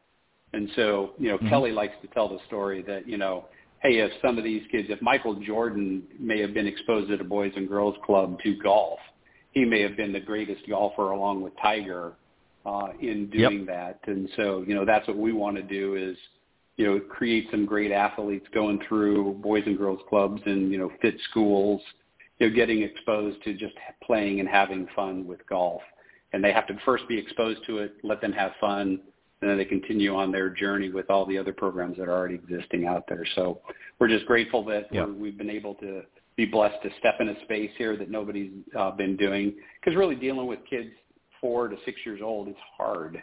And so, you really have to understand kids and get them, let them have fun, which is why nobody stepped into it. And so we're blessed to be there. Yeah. Yeah, there's definitely, I mean, there's the odd, pro that's tried to do something, in their local community, certainly not to the level that you are, but, and the problem that, again, the industry has had is it's never been organized.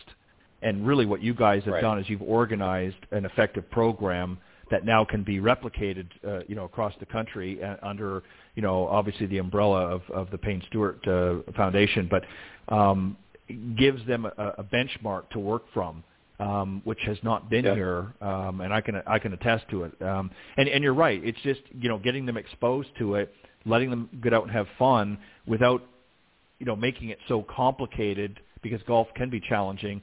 Let them have fun first, and then let them choose what level or what direction they want to pursue. But it's getting them exposed to it and letting them see and get a taste, if you will, whether or not they're ever going to get into the game.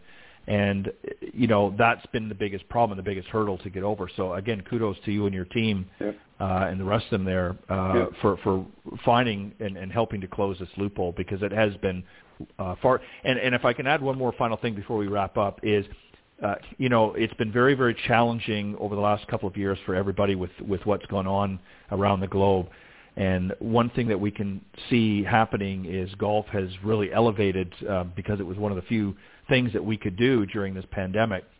So this is really an opportunity for the industry to step up, because we've talked about growing the game for over a decade. And here we've got an opportunity where the game is growing naturally because of, just the circumstances.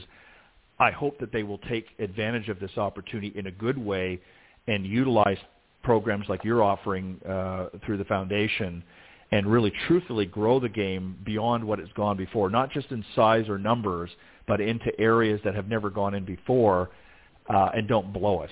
That's my greatest fear. Right. So I hope you guys will continue to, to keep doing what you're doing and getting the word out there, and I'm happy to help in any way that I can as well. But I appreciate you coming on, Dan. Go ahead. Yeah, so that's greatly appreciated. And there's just we've also teamed up with Club Corp with It's Now Invited. That's going to be doing an effort at the end of August to raise funds for the Payne Stewart Kids Golf Foundation through their club. So they understand the importance of developing diversity in their communities. And so if they're a Club Corp member, look for that announcement that be coming out to how they can help support the Payne Stewart Kids Golf Foundation during the last weekend of August. That's when the Payne Stewart Award is out there. There's a lot of awareness. And we're also working with a group at Troon on how do we get into their passing kids on to the municipal courses and everything that they're doing. So there's a lot of the industry that loves what we're doing and working together to how we can keep the kids engaged. and everything. So, if there's the others that are out there that are, find ways to like, hey, we'd love to team with you, give me contact information. I'd love to talk with you with how we can team up to do good for kids, because that's our focus. Is we're not here to build up our own. We really want to see lives of kids changed, because all kids deserve to play golf. I couldn't agree more. And it all begins, I believe, with the click of a mouse. So go to paynestewart.org. All of the information's there that we've talked about and more.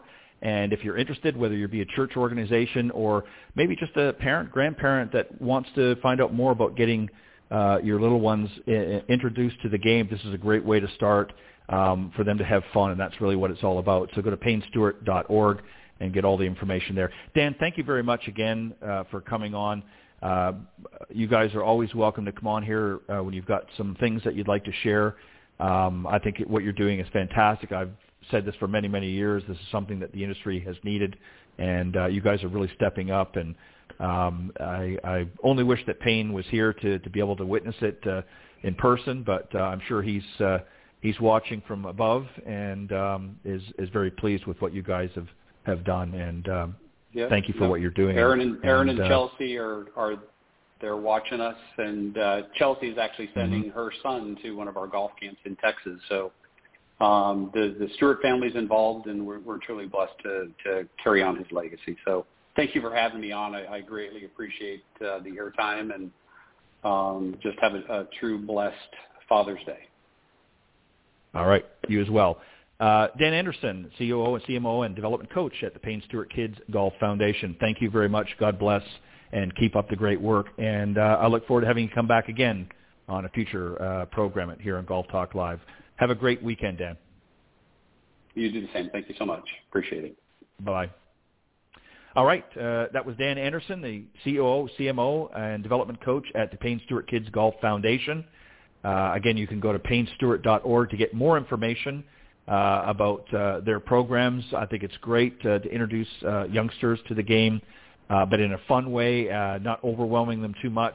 All of the information's there, and I'm certainly going to be passing that along, that website and that to my local church and churches in the area, and getting them involved as well. I think the more the merrier.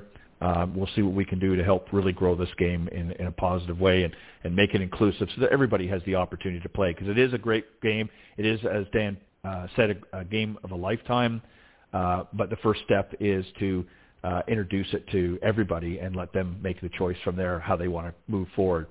All right. Thanks, everybody, for joining me this evening. Again, a special thanks to Jamie Leno-Zimron and Sue Weger for doing a great job on the Coach's Corner panel a little bit earlier. And again, a special thanks to my guest this evening, Dan Anderson from the Payne Stewart Kids Golf Foundation. God bless everybody. Again, for those fathers out there, or for those of you listening that want to get Dad a great gift, you can go to golftipsmag.com. That's golftipsmag.com. And click on the print subscription and enter promo code GolfTips21, and you'll get 30% or more off of the subscription, the annual subscription price, and it makes a great gift for Dad. There's also a digital version as well. You can save on that too. So if you want to do that route, you can also do that as well. But have a great weekend. Happy Father's Day to all the dads out there. God bless everybody, and I'll see you next week right here on Golf Talk Live. Thanks for joining us. We hope you enjoyed this week's broadcast of Golf Talk Live. We'd like to thank this week's Coach's Corner panel, and a special thank you to tonight's guest. Remember to join Ted every Thursday from 6 to 8 p.m. Central on Golf Talk Live.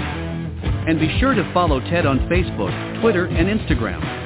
If you're interested in being a guest on Golf Talk Live, send Ted an email at ted.golftalklive@gmail.com. This has been a production of the iGolf Sports Network.